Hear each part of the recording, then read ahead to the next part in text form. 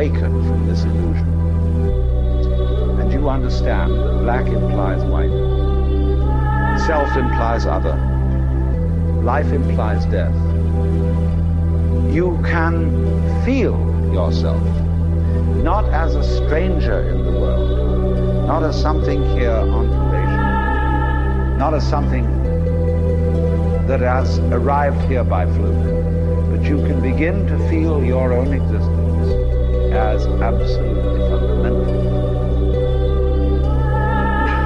What you are basically, deep, deep down, far, far in,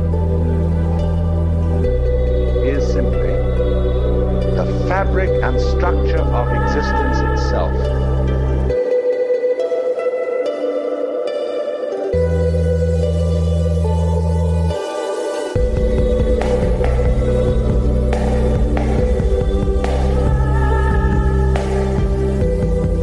Hi everybody, welcome to the Parallel Mike podcast. This is episode number 5 and I'm your host Mike. Thank you for tuning in. These episodes are flying by now. We had a fantastic episode last week with Rick Moon where we discussed end times. So I hope you enjoyed that one. This week we've got another fantastic guest to share with you and I've got plenty more lined up.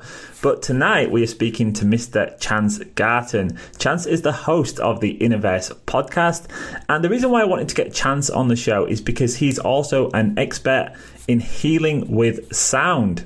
Now, this is something I first became interested in when I was doing my research for gold, the divine metal, because, of course, we know that gold represents the gods, it represents the divine, it represents Jesus, and I was looking into the other uses for gold, specifically in terms of worship, because whenever you go into these temples or cathedrals, what do you see? Well, you see gold leaf all around you. Now, I initially thought this was for decorative purposes and also, again, to represent the divine, but then I found out another use, and that's the resonance of gold, that it was actually used to elicit certain sounds within the temple. And this got me thinking, is there something that I'm missing here? Is there something related to sound and also healing or worship or transcendental states that I'm just not quite understanding? So I started to do my research, and sure enough, the further I went into the rabbit hole, the more I started to uncover. And it soon became apparent to me that there is a whole area of study here related to healing with sounds that most people are simply not aware of. And more than that, the ancients particularly had a really in-depth knowledge of how to heal with sound. And there's been plenty of studies done on this. So if you go back to some of the oldest underground temples that we know of, there's some in Ireland and there's also some in Malta. Well, a professor from Cambridge University called Paul Devereux, he's an archaeoacoustician. So he actually tests the archaeology and the acoustics of ancient sites. Well, he found these ancient burial mounds in Ireland and he went into these underground chambers that were underneath them. And what he found was they all resonated at one particular frequency, which was 111 hertz. Now, what's really interesting is when he went to Malta and tested these other underground temples. Now, remember, these temples are around 5,000 to 7,000 years old. But when he tested these other ones, they had the exact same frequency of 111 hertz. So clearly there was something going on here. So he decided to test this frequency out on actual human beings to figure out what was going on. So they hooked some people up to MRI scanners, to brain scanners, and they played this frequency. And here's where it got extremely interesting, because what they found was when people heard this frequency, or should I say when the brain heard this frequency, it actually switched off the prefrontal cortex and deactivated the language center. And the brain temporarily switched from left to right-sided dominance. And this is the side that's responsible for intuition, creativity, holistic processing, and of course inducing a state of meditative trance. So clearly there was certainly a very in-depth understanding by the ancients of different frequencies and how to induce different states, and healing is a big part of that. So all of a sudden this whole world of sound was opened up to me, and I realized that there's something that's been hidden from us here. You know, we get this Rockefeller pharmaceutical model that's based on petrochemicals, and of course that's all about profit. It's all about giving us side effects, making us lifelong customers. This is not about healing us, and we all know it. Now, just to give you my own story as to how I came to natural health, when I was 15 years old, I actually had a problem on my face. It was a skin rash, and I went to the doctors and they prescribed prescribed me something, and what they prescribed me gave me terrible side effects. In fact, it made the problem a damn sight worse, and it took me many, many years to figure out how to fix this problem. And in the end, what actually fixed it was a natural health product. And that was what opened my eyes to the fact that we are being lied to when it comes to these pharmaceuticals. And from that day on, I vowed never to take another pharmaceutical, and I never did. So I've been using natural health products for well over 20 years, but one thing that I never explored, and I never even thought to explore, was this idea of healing with sound. So this is something I'm really excited to be sharing with you. I think you're going to learn a lot. I certainly did. So I think you're going to find part one useful for hearing how Chance himself is using different frequencies to help people with healing. And he talks about how it's worked with some of his clients, what are some of the results that he's seen. He also talks about how you can actually use this technique online, so you don't have to be in the same room as a person to experience the benefits of healing with sound. So that's really fascinating too. Now, as somebody that has worked in the healing professions myself, as a counselor and as a therapist, and also working as a coach, I've worked with people with trauma pretty much my entire adult life, and of course I've seen what works and what doesn't. So I was really excited to discuss this with Chance to see if he's worked with people who have had acute trauma, and to kind of find out how healing with sounds works with stuff like this as well. Is it something that is just a complementary therapy, or is it something that can actually be used as a standalone treatment? So we're going to discuss that in part one. Now in part two, we shift gears a little bit, because Chance also has a really good knowledge of things like astrotheology and hidden history. So we have a really good conversation about that. Chance gives us his take on the story of Christopher Columbus and how Christopher Columbus may not even have been a real person. And he talks about how much of that story is related to the astrological. Then we start to talk about ancient technologies that have been hidden from us, and we discuss the technologies that the Nazis might have been developing over here in Poland, because there was some giant bell-shaped devices that were found here that were filled with mercury. They had these rotating cylinders.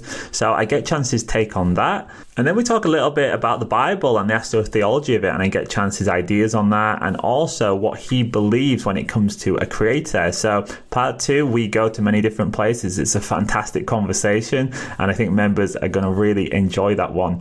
So I'm going to leave it there for the introduction. If you are a member, don't forget to log in over on the website to listen to the full episode. If you're just listening to the free part and you would like to listen to part two, then please check out the website where you can sign up for monthly or annual membership. But without further delay, this is my fantastic conversation with Chance Garton, host of the Innoverse podcast. Thank you all for listening, and I will see you in the next one. Hi everybody, welcome to part one of the Parallel Mic podcast. I am here with Chance Garton, and we're going to have a fantastic conversation today, Chance. You've come at just the right time in my life, because I really wanted to speak to somebody about the healing properties of sound. It actually came up in a recent podcast that I did about gold, the divine metal, and I was talking about audio. Audio is gold and God in the word.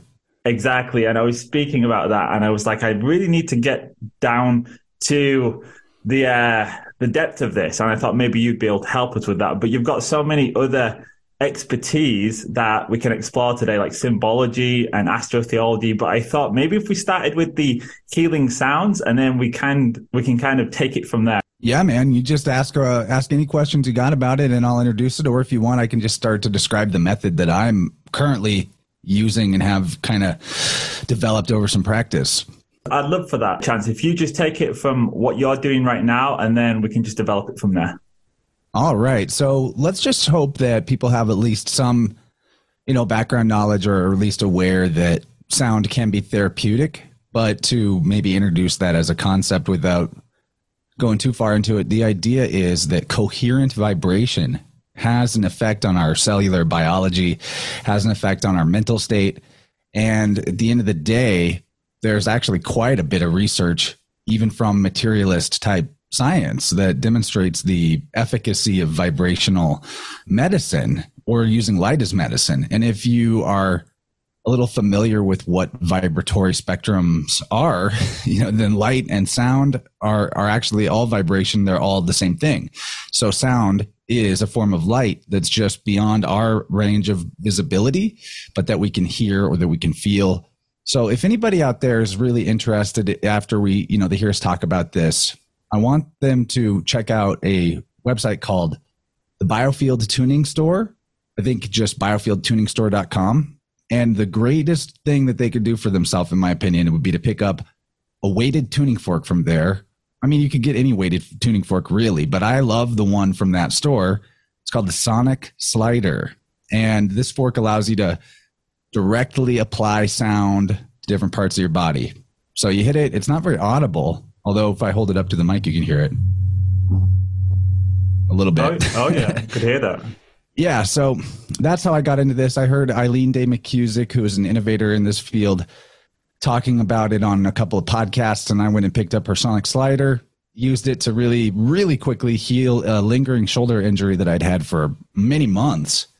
And so, I explored her method more from there. I picked up her book called Tuning the Human Biofield. You can also get at the website I just mentioned if you really want to dig deep into this or maybe start learning how to do it yourself.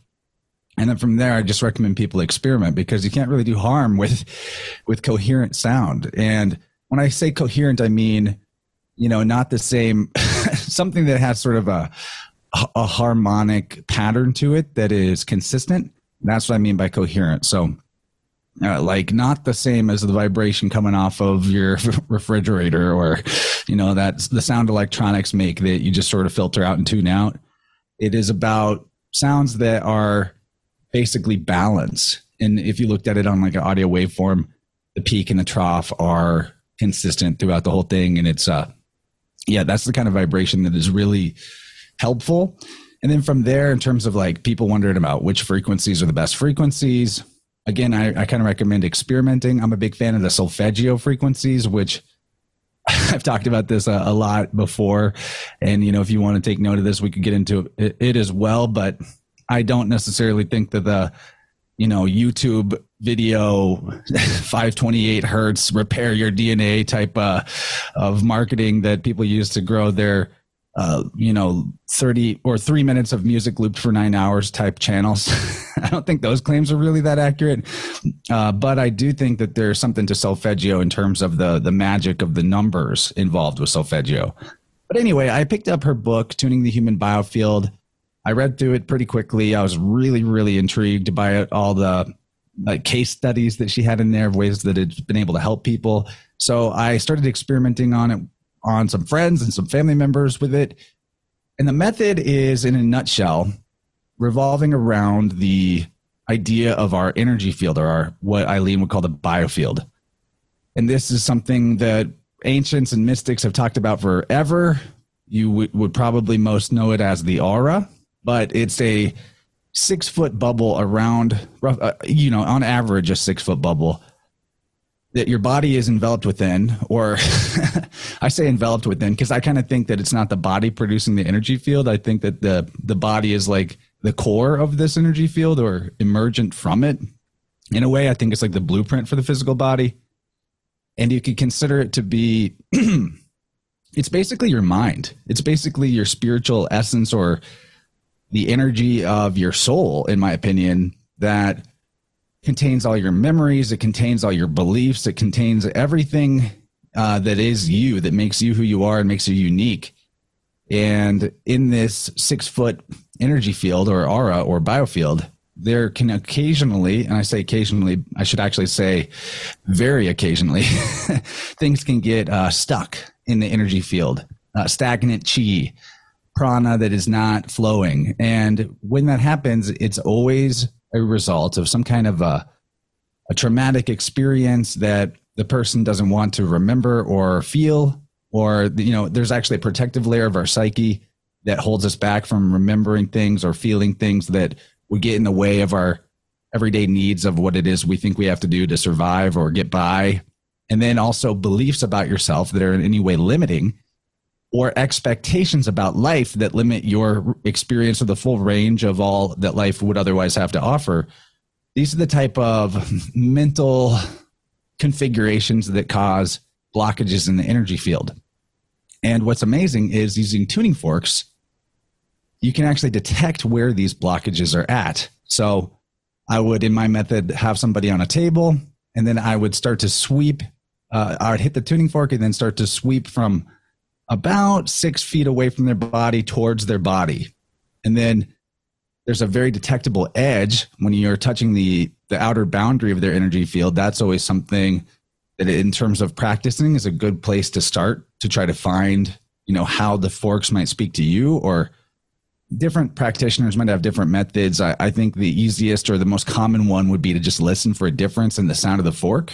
And that might be like a bit of a dissonance, or something of the overtones would shift, or you might hear the fork in terms of when you hit stuck energy, you might hear the fork run out more quickly.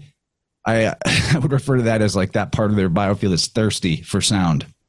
And so when you find these stuck energy pockets, what you can do there is basically like click, imagine like in a computer when you're clicking and dragging something over the trash, you can click and drag these blockages of energy to the person's body, and you drop them off right over their central column, their spine, their chakra system, and that restores the energy that was stuck there. But it's not necessarily always as simple as just sweeping in the energy. Sometimes these blockages are more significant and require that the individual you're working with be able to recognize where it came from, what caused it, what they believe about themselves or what they expect about life that is leaving the energy in that configuration. But the method has a really advantageous way of helping them identify that and deal with it, which is when the when you're coming from the outer edge of their energy field, the very outer edge represents stuff from right when they were born, or maybe even in the womb. Then as you sweep in closer, the field is like the rings of a tree, where the inner part of the field closest to the body is chronologically the closest to the present moment. And then, so if you had, say, a 30-year-old and you found some stuck energy halfway through their field, you could guess that it has something to do with around when they were 15. So whenever you have that going on and you can tell about when it was, there's then the next part of the map, if you will, the roadmap of your biofield would be the chakra system. And depending on if you're talking the left or the right, or which of the 7 chakras, or the knees or the ankles or the feet, I consider them to be kind of like chakras. They're just as informational and talkative as the 7 traditional chakras your legs are. So each of these regions of the biofield, the front, the back, the left, the right, and then up to down on all 3 of these axes have specific meanings, like an anatomy. We actually call this the biofield anatomy. So it's a really remarkable method. So you might find, say, for example, I found, an example with a client would be at the level of the heart chakra on the back left side, maybe finding some stuck energy from when they were an infant or a baby. And this would clue me in that maybe something in the home environment that when they were born was negative or harsh, bad vibes, if you will, because that's the part of the biofield that corresponds with absorbing negative energy from your environment or from the people around you. And there will also usually be, you can kind of narrow it down even further if you find stuck energy at the same age depth elsewhere. So, for example, maybe you find the same area of their biofield stuck energy around the root chakra, and maybe it has to do with them not feeling safe or secure. Like you might then be able to infer that their mom and dad were having actual like fights, like maybe even some abuse patterns going on. And all this is very important because it especially that early childhood stuff, it informs what they expect life to be like. So in this example, the person might have had a lot of experiences in their life where they constantly felt like they're being attacked or they weren't safe, and maybe even drawing those type of experiences to themselves or unconsciously walking into them because they deep down at a core level, they don't realize that they actually believe that that's normal and that's what life is supposed to be like. So, you help them see that, you tell them what's going on with that. There's also a very amazing phenomenon when you are the practitioner that sometimes, and actually pretty often, when you find the stuck energy, you might just get a flash of knowing, like, this is exactly what it is. Or you can incorporate other types of tools. I like to bring the tarot into the equation and like maybe ask the cards, what were mom and dad like when this person was in the womb or when they were born? And that's always, I use the tarot a lot anyway, so maybe I just have a good relationship with it. But that has always been not just effective, but 100% effective, that whatever I pulled out of the cards and I'm asking about that individual, I will get an answer that resonates to them. I don't even tell them I'm using a tarot card to find that necessarily. And because I think a lot of times the clients that come for this type of work, a lot of them are at least a little bit wanting to have that sort of party trick of, I want you to tell me something about myself that you have no way of knowing. And I'm waving tuning forks around in my living room. They might be states or countries away. So it's pretty amazing. And the method works remotely. And there's so much more we could discuss about this, but I think I'll kick it over to you and see, what you would like to know next. Cheers for that, Chance. That was a brilliant introduction that taught me a lot. I've been a therapist all my life in different ways. I've used a lot of talking therapies, and I've also undergone a lot of therapies as an athlete when I had an injury that essentially stopped me from doing my career as an ultra runner. So I went through everything because I couldn't fix this injury. So I tried absolutely everything. I started off with the traditional stuff, which was physiotherapy, sports massage. Then I went to acupuncture. Then I went to all kinds of different energetic healing because I couldn't fix it. And this was my career. But in my actual personal life outside of my running career, I was a counselor and a therapist. So I've got to work with people too. And I'm really interested in this method because one of the things that we always struggled with, Chance, is when you're working with somebody in a therapeutic setting, if somebody's got a certain type of trauma, or if you're working with a young person where you can't directly go at that trauma because it's still too raw for them, it's not always easy to actually engage with that specific thing. So you've got to work with them in a very creative way. And I'm wondering if you've used this therapy on people who have a very deep trauma, maybe post-traumatic stress disorder, maybe something that was extremely traumatizing, maybe sexual abuse or something like this. And can this method work in a roundabout way? So it's targeting, it's healing, but it's not actually kind of forcing that person to talk through it or relive through that memory. Absolutely. 100%. Actually, before every session, I always speak to I always set the intentions. I call upon the higher force. I request to become an instrument of my own higher self, the spiritual intelligence that animates all of the cosmos. And at the same time, I invoke the protective layer of their psyche that I just mentioned. And I make sure that everybody present is aware that the trauma that we might uncover in this method does not necessarily need to be remembered or even felt in a visceral way in order to be integrated and balanced. And so, there are pretty commonly clients will, whenever we, tap into where they've got stuck emotional energy around sadness, they will feel maybe the need to cry a little bit. That's not completely uncommon, but it's never like reopening a wound that is then gushing blood. No. So that's a really astute question. And we don't, I pretty much leave it up to them that they don't even necessarily need to tell me whether I'm right or not whenever I bring up something that I found, like a certain type of trauma. It's up to them if they want to. There are some cases where the energy isn't going to move unless they say it out loud what it is, in which case I let them know. But either in those cases, they don't need to go into all the gory details.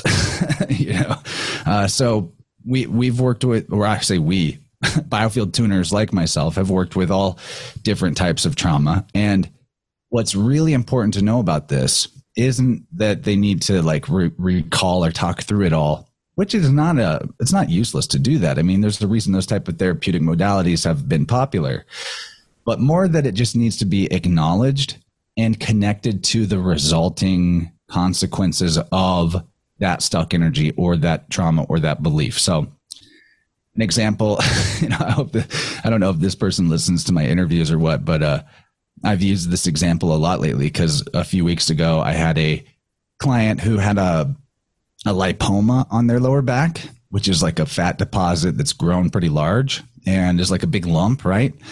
And this was a resultant expression of their body as it attempted to armor them against the experience of being stabbed in the back, metaphorically. So they'd had a bad betrayal where their ex-spouse and actually a lot of their friends all sort of collaborated on this betrayal. And, it's really harsh, really hard to deal with. I definitely won't go into the details about it because it was gnarly, but that was what caused this lipoma. But then we were able to go back even further and find that actually this was pretty quick in the session. Putting a fork into the person's field, I found, mom and dad in this scenario, whenever they were pregnant with this person, they were way too young and extremely reluctant to have a kid. So all of the energy of hesitancy and being an unwanted pregnancy was the core issue for this individual, because in that sense, it's a metaphorical betrayal by the people closest to you. Your parents, in an ideal situation, they want you, they're welcoming you into the world, they're supporting you in every way they possibly can.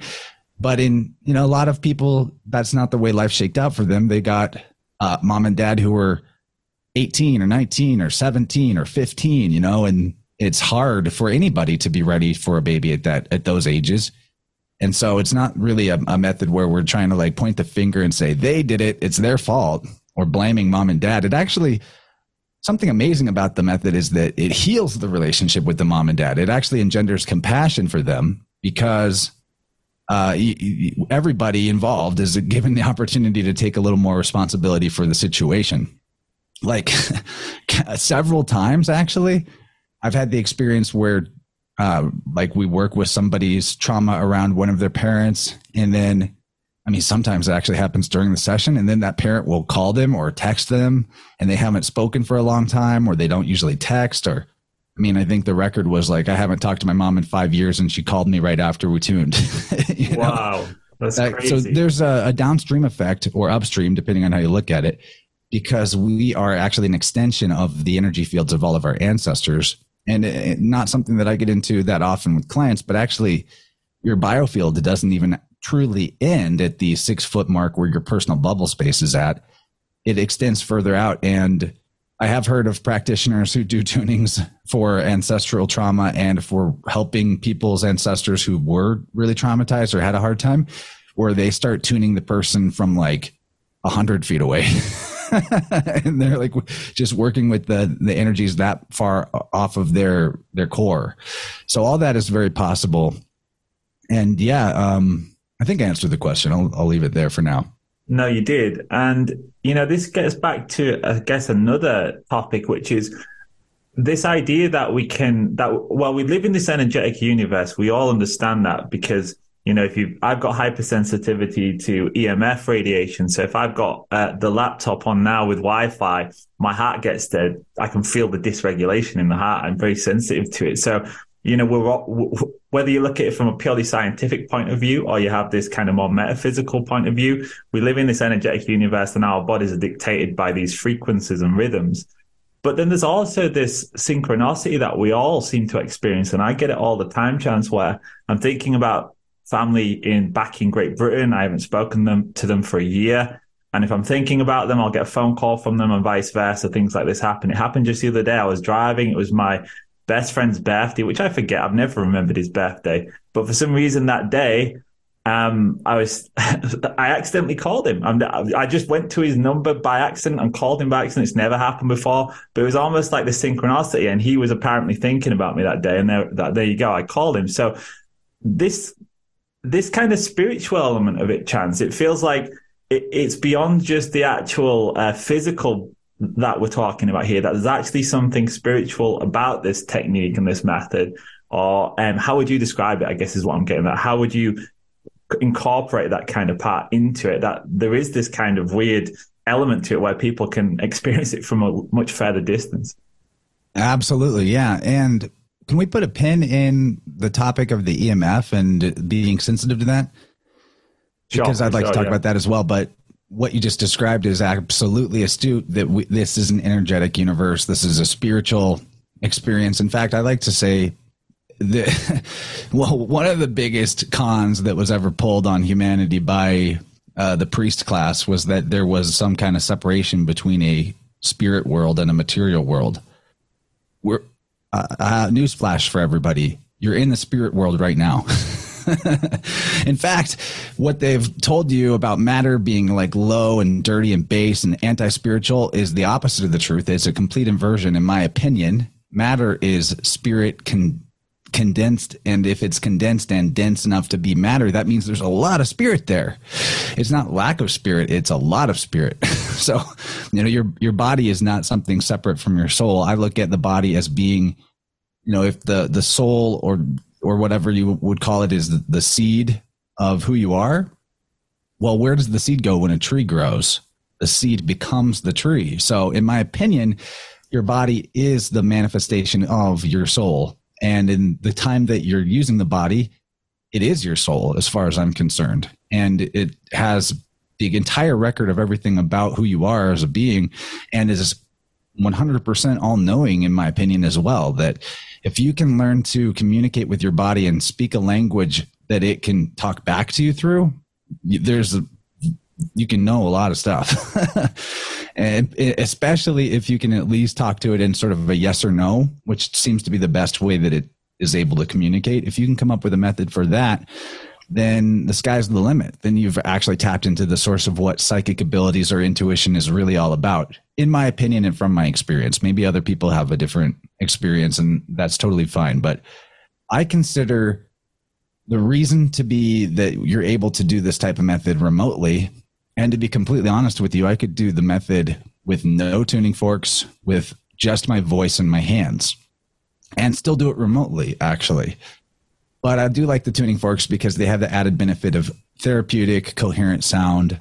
And for some people that are maybe a little more skeptical, it really helps to not have any sort of disbelief going into it. So, they see the crystals and the candles I'm using, and they see the forks I've got, and they're ready to go. But what I think it allows this connection to operate even across vast distances, distance is completely irrelevant actually, is that this is a mental reality.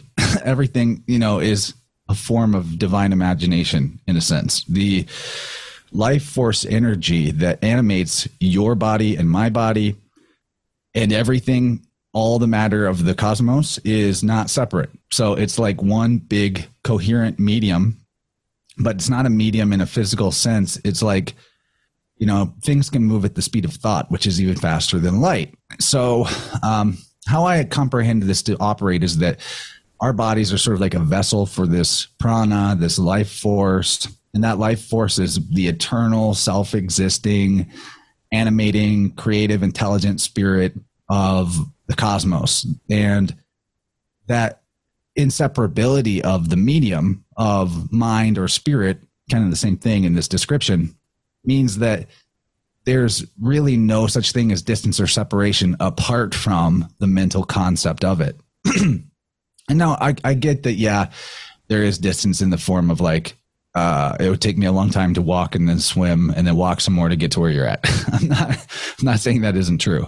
There's like something my friend Topher says, frequency is location. So there's different frequencies that constitute different locations, and you can't just necessarily change a frequency from one thing to another instantaneously, depending on, how entrained that frequency is to where it's at. So there are some physical rules to the world we're in, of course. So I'm not throwing all that out the window, but because think about like water is the best example as a metaphor, but maybe even highly related to what I'm trying to describe, that there's water in your cells of your body. There's water in the ground. There's water in the air. We're underwater right now. There's just different density levels of water everywhere. It's completely all pervasive. And I think really we see the water in the glass as separate from the water in the air, as separate from the water in your cells. But in a way, it's one big interconnected pool, right?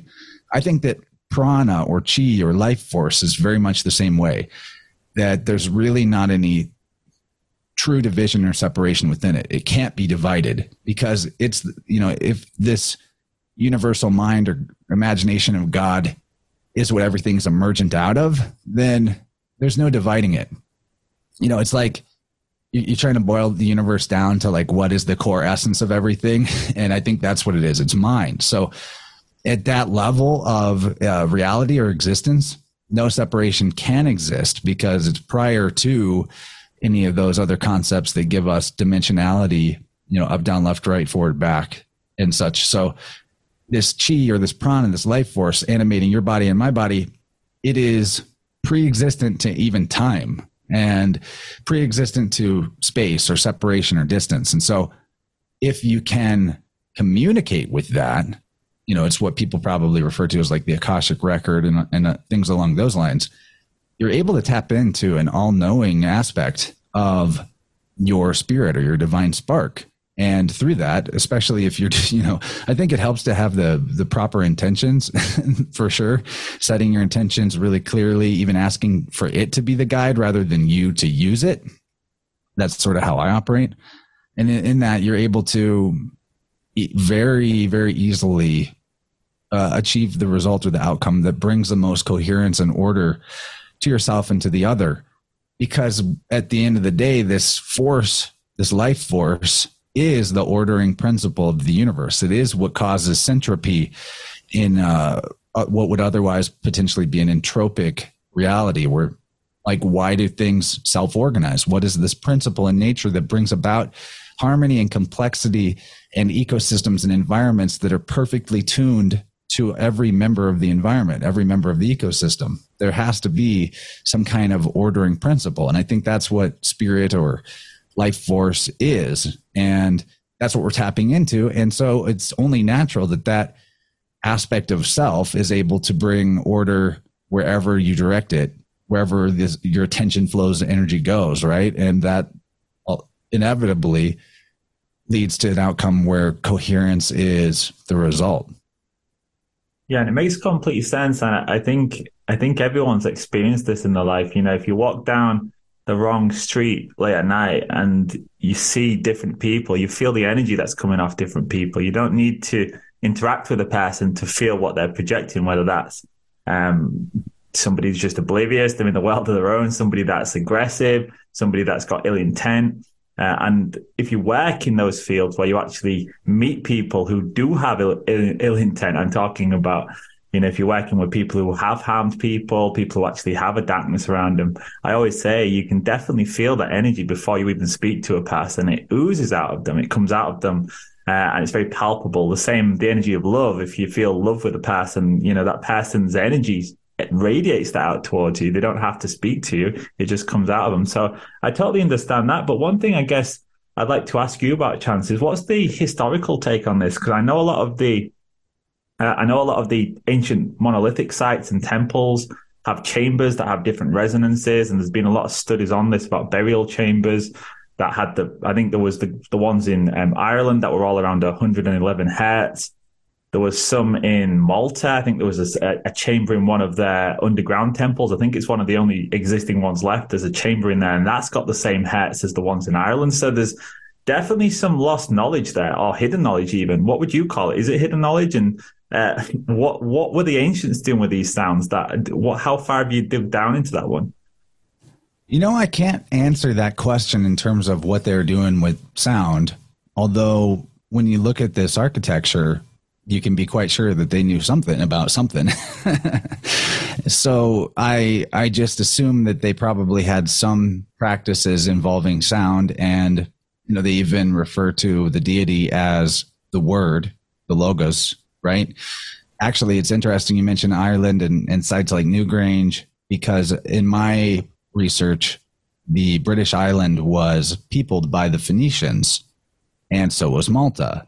And actually everywhere that you see these tumuli or burial towers, these sepulchral ruins and mounds seem to be derived from a similar civilization or culture, at least linked, if not the same people. So I've been referring to them in the vein of my friend Dylan Sicocio's work as referring to them as the holy sailors. And you see the evidence of their existence from the Americas, Mexico, North and South America, British Islands, Asia, India, Egypt. You really turn over a rock and you see this civilization that we really don't have a proper name for, other than possibly the Phoenicians, or I think that it's very likely the origin of them might be in Italy, potentially.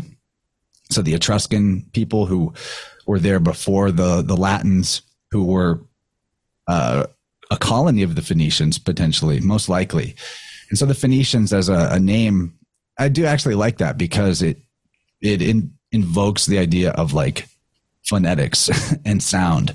So I can't fully, in a maybe an interesting way, answer what the ancients were doing with sound.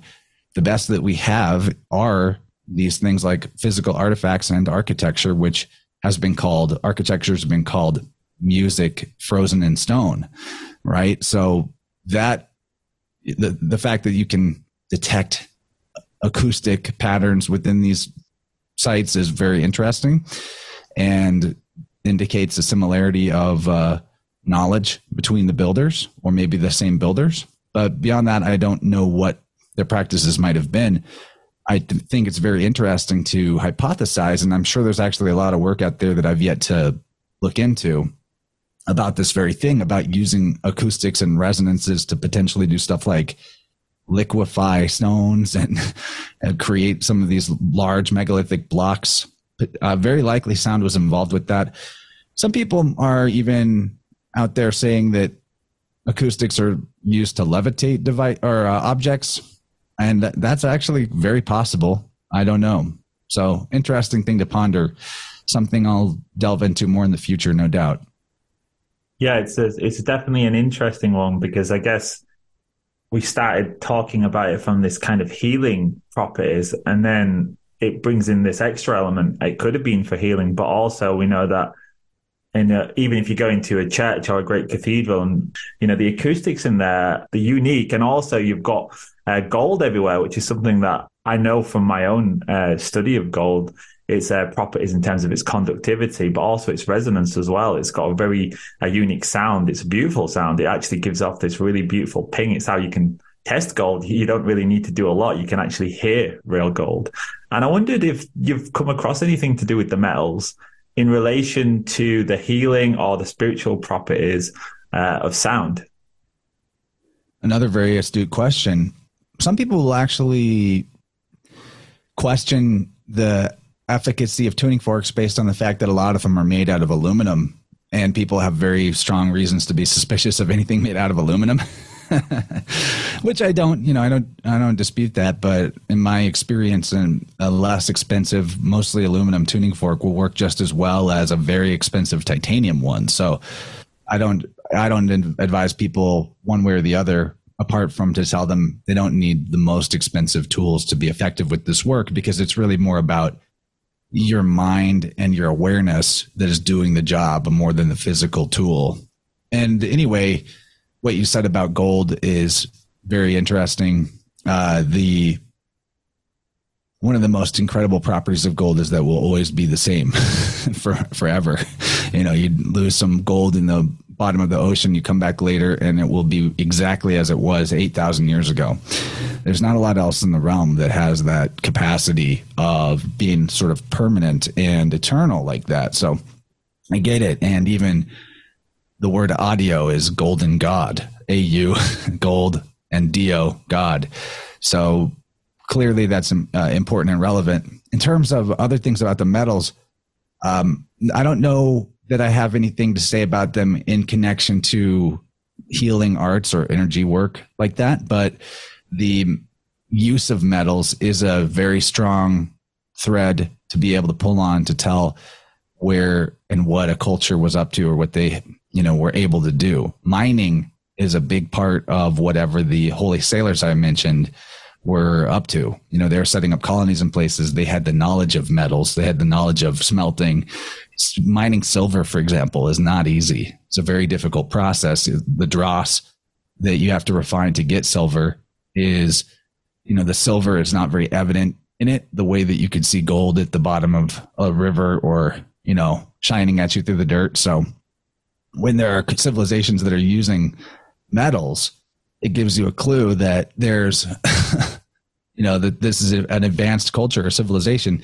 In fact, like when the Spanish came to the Americas, they encountered people who had wooden tools and wooden weapons and stone tools and stone weapons, and no use of metals at all. But they had these giant megalithic sites that they did not claim to have built, that predecessors actually, like in the case of the Incas, they were said to have been built by people who came from the sea on boats, who were white men with beards. So, well, take it or leave it. But they also were reportedly using iron coins that were shaped like tortoise shells. Again, very interesting because they did not have the knowledge of smelting or blacksmithing. So these would have been really old coins that they're using as currency. And that's another good thread to follow for people who want to investigate maybe the more accurate, what we can actually know about history as opposed to what the status quo, mainstream, mosaic history, easily debunkable narrative has been. I guess there is something you could say about metals in terms of healing, which would be in mosaic history, the guy himself, Moses, there's this story about him with the brazen serpent, right? So he lifts up, the people of Israel are getting bit by fiery serpents, according to the book of Exodus, and it's causing them to die while they're wandering through the desert. And Moses prays to God, what do I do? And Jehovah tells him to raise up a brazen serpent on a standard. So that is, first of all, an allegory for Christ on a cross. And in fact, the Hebrew word nakash has dual meaning, bronze and serpent. So when they're saying brazen, they're talking about bronze. And so this word for serpent and bronze go hand in hand, and it's also referring to healing. Words that refer to healing like salvation, salvator, things like that, they are also linkable back to root words relating to serpents. So that's an interesting one. And in fact, like I sometimes think whenever you hear the Bronze Age referred to, that you might as well be talking about the Serpent Age, because the priest class that would have been extant in those times in various parts of the world where they had the use of bronze was also, they were the healers, they're the miracle workers, healers and such. So even bronze itself is an interesting thing for the ancients to have been using because it requires the smelting of copper with tin. And the British Isles actually were rich in tin, and the Phoenicians who peopled those islands were mining the tin.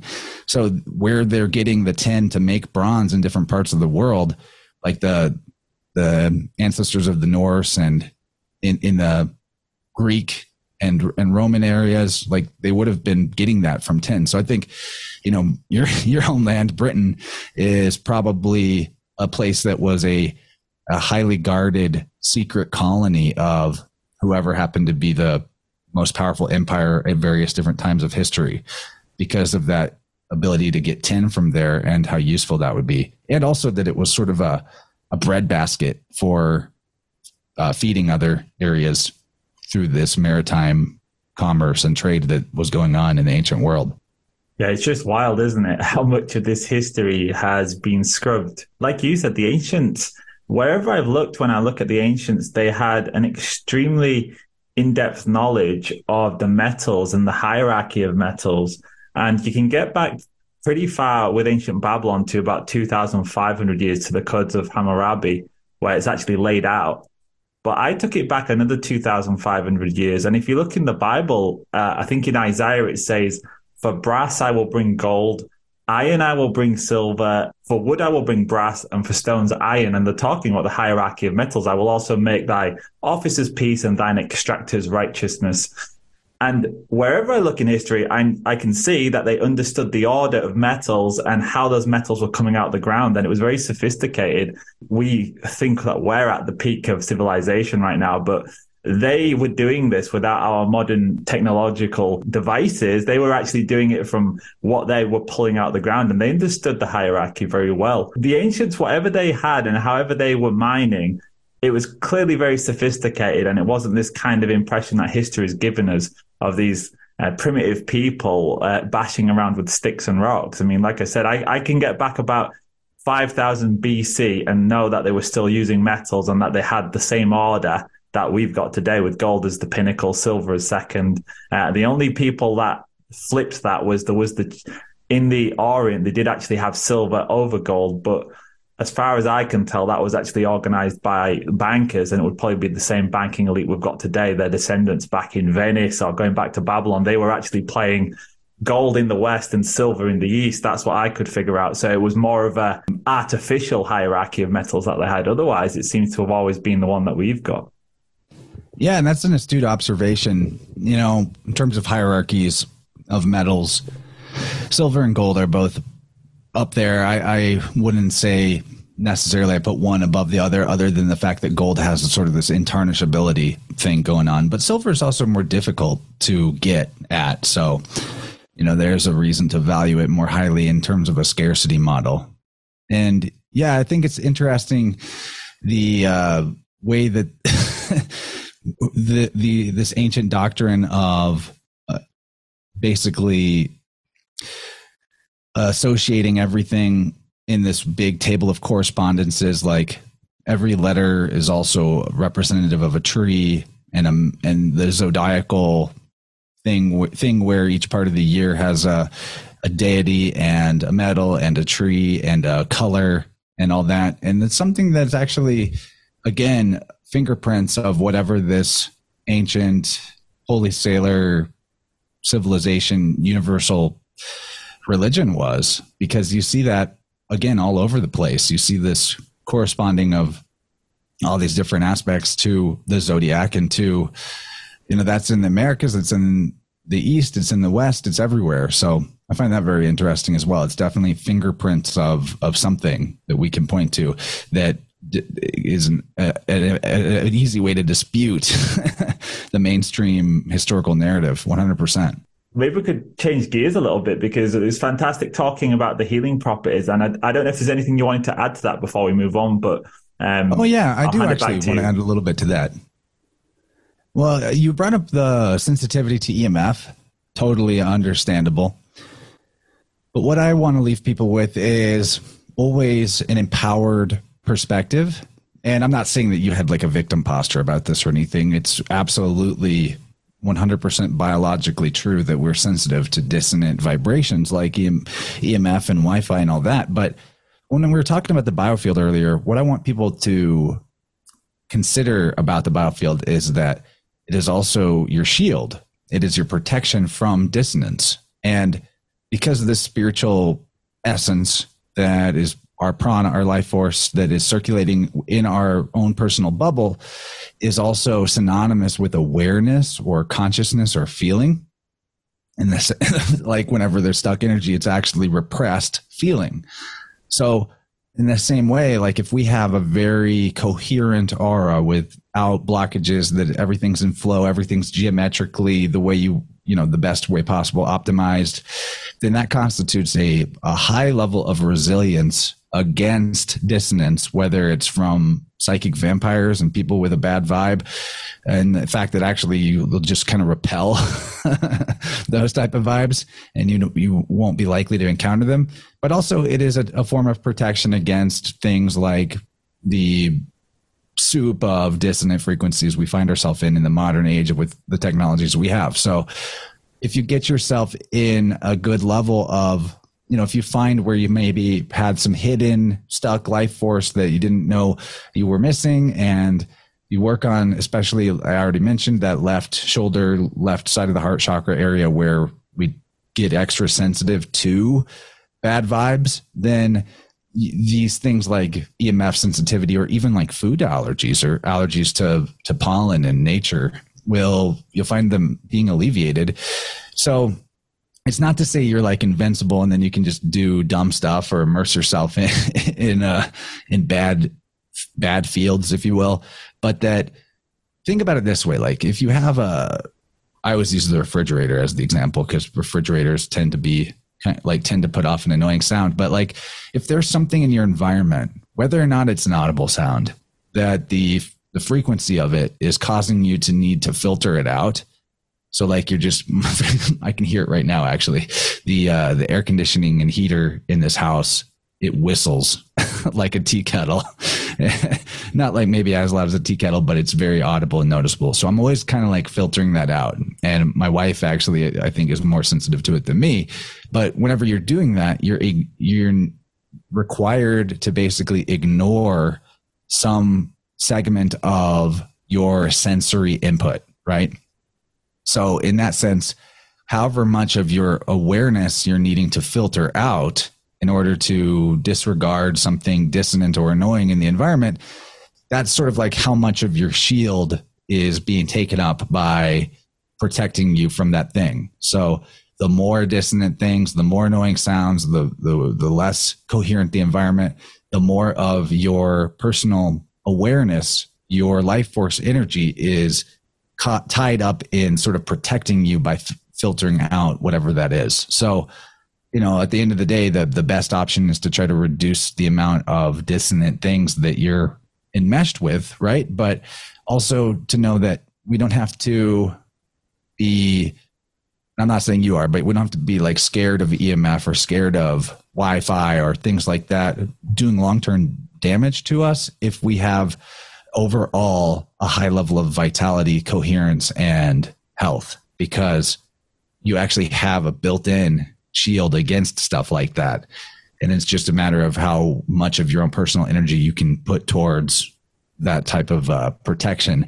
And it's automatic. So, this type of work with tuning, I found that I'm not sensitive to Wi-Fi like I used to be. I used to, like, if I still unplug it at night, but used to be, if I didn't unplug it at night before I got into tuning, I could hear it in my ears. Like I could hear the bleep bloop, like a subtle, weird, annoying sound, electronic sound, and it would keep me up until I went and unplugged it.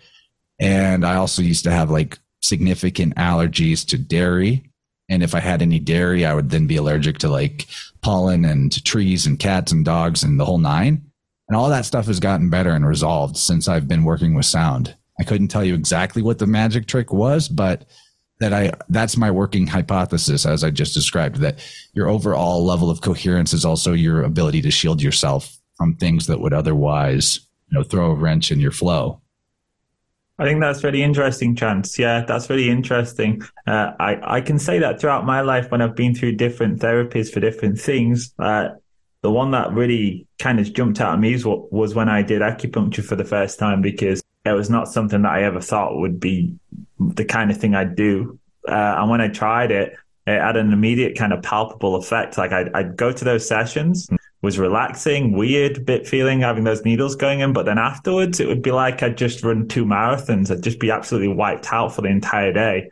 I'd sleep really, really deep, restful sleep as soon as I got home. And I couldn't train that day. I was an athlete at the time, but I had to just say, that day I'm doing acupuncture, there's no training. But I'd have these really deep sleeps, really nice dreams as well after it. And the way I got told it by somebody who I was working with was that you can hold emotions in your fascia. Actually, the science used to say that your fascia was just useless. It was the stuff that held the muscles and the bones and everything together.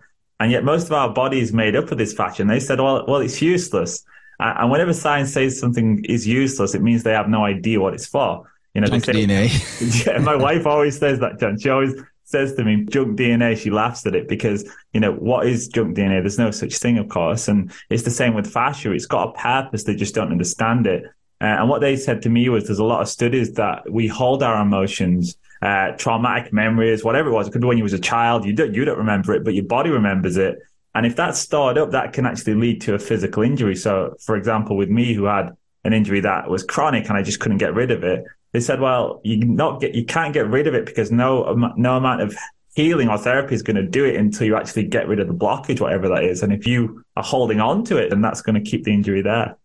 Absolutely. And acupuncture, although it's not something I've ever tried before, the way people talk about it and what I have learned about it, to me, it sounds like it's basically the same type of method as biofield tuning.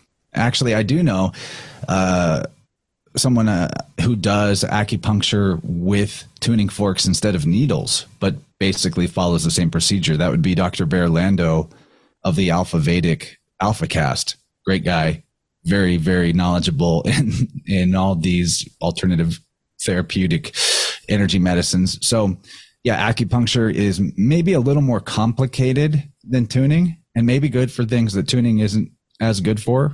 But at the end of the day, I think what we're looking at here are languages that you can talk to the intelligence of the body through. So acupuncture has an anatomy, a map where these points are, where you put the needles and they mean different things. Tuning is very similar to that, maybe just a bit simplified. and maybe a little quicker to learn too, which I like, but it's the same type of idea.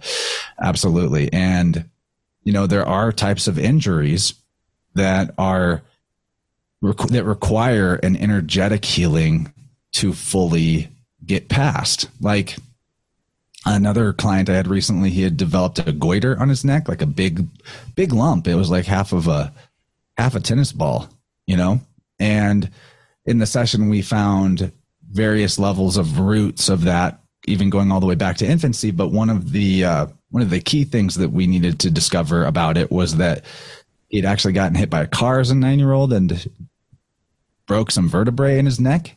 And to me, I was like, oh, well, there you go. The neck hasn't energetically completely healed from that because it's never been addressed on that level. What the body was going through on a feeling and emotion level that instigated the need for the external experience of getting hit by a car and breaking some vertebra in the neck. So that's what I want people to really take home from this conversation, is that there are no diseases or injuries or illnesses or any form of symptoms or dissonance that the body does that are just accidental or just the body going haywire. Things do not work that way, despite what we've been taught by the mainstream medical model that your body's basically a car and you just take it into the shop to get some repairs after it gets enough miles on it. That's not how it works. The body is an intelligent and regenerative system, and nothing ever would go wrong with it, left to its own devices. But sometimes there's operator error where we don't fully clear or acknowledge things that we feel, or we take on limiting beliefs about ourselves or about life. That's the biggie. And then the body, because it is our greatest teacher and our greatest ally and the container of the divine intelligence of all creation or God, then, the divine spark is animating that body. So your body is like literally your guardian angel, and it is telling you at all times exactly where your bottlenecks are in terms of energy or spiritual development. And the way that it communicates with you will be through dissonance or injury or pain. None of those things are actually innately bad or something wrong happening. They're a message. And if you can learn to speak the language that the body is talking to you through. So like if someone out there picked up the book, Tuning the Human Biofield, and internalized or maybe made their own chart of the biofield anatomy and what different parts of the body and the chakra system have to say about what the type of feelings are, stuck energies are, you will be able to get over injuries and not repeat them, and maybe not even get them. Like I always think about what it would be like if you were a child raised with this knowledge of what the body was telling you. And so every time you got a boo-boo, you're like, okay, what am I feeling that associates with where that injury is? I don't even think you would get that many injuries. Who knows what kind of superhumans we might develop with that. So like, just a quick example, maybe you have an injury on the back of your right ankle where like you're feeling a lot of soreness repetitively around like the Achilles tendon of your right foot, right ankle. Then you would, if you were aware of the biofield anatomy, you could ask yourself, where in my life am I indecisive or trying to have things both ways, where I know I know I can only have one or the other, and I know which one's right and best for me, but I'm trying to hang on to the other thing too. And you get clear on that. And you'll I've literally had this happen before where I have something, get hurt or go wrong. And I know what it associates with in the biofield anatomy. And I reflect on it and I realize it, or maybe talk about it with my wife, and she helps me see what I'm not able to see. And then the pain goes away, and then the injury is better and it doesn't come back. Like that is actually how it works. And that's what healing is all about, is self-awareness. So, it's a very empowering thing to be able to speak the language the body is speaking to you through. And it could totally change the game for a lot of people out there. And I hope they take this to heart and maybe do a little bit of learning about it. Yeah, I hope so too. It's for something I'm very interested in. And the more I've looked into ancient civilizations and looked into different metals and the way they've been used, it's very clear to me that there is a sound element, and there always has been. But putting that together from our vantage point with so much history that's hidden, maybe in the Vatican vaults down there somewhere, we don't know, but there is this hidden history, and therefore we're trying to piece it together. So I think speaking to people like you, Chance, who are actually experimenting with that stuff, I've certainly experimented with certain things in my own life, but I've never used a tuning fork. So thanks so much for your knowledge on that one. Now, I know from listening to some of your other podcasts and interviews, Chance, that you've got an interest in astrotheology. So I'm wondering if in part 2, Chance, we could maybe go take that thread a little bit and just unpack some of your ideas on it. I can't wait. That is going to be a good time. Great teaser. Awesome, Chance. Well, I'm just going to take a quick 2-minute break, Chance, if you want to get a drink or something. Then we'll come back and we'll start part 2 and we'll have a look at astrotheology. We'll get your take on where we are, what we are doing here. And also, I'd love to get the story of Christopher Columbus and this hidden history, because I stumbled upon it in my own research of Venetian bankers. I don't know how you come across it, but I'd love to get your take on it because I heard you lay it out in another podcast and you put it better than anyone. So I'd love to talk to you about that. All right. Yeah. The Venetians. Let's get into it. All right. Sounds good. See you guys on the other side.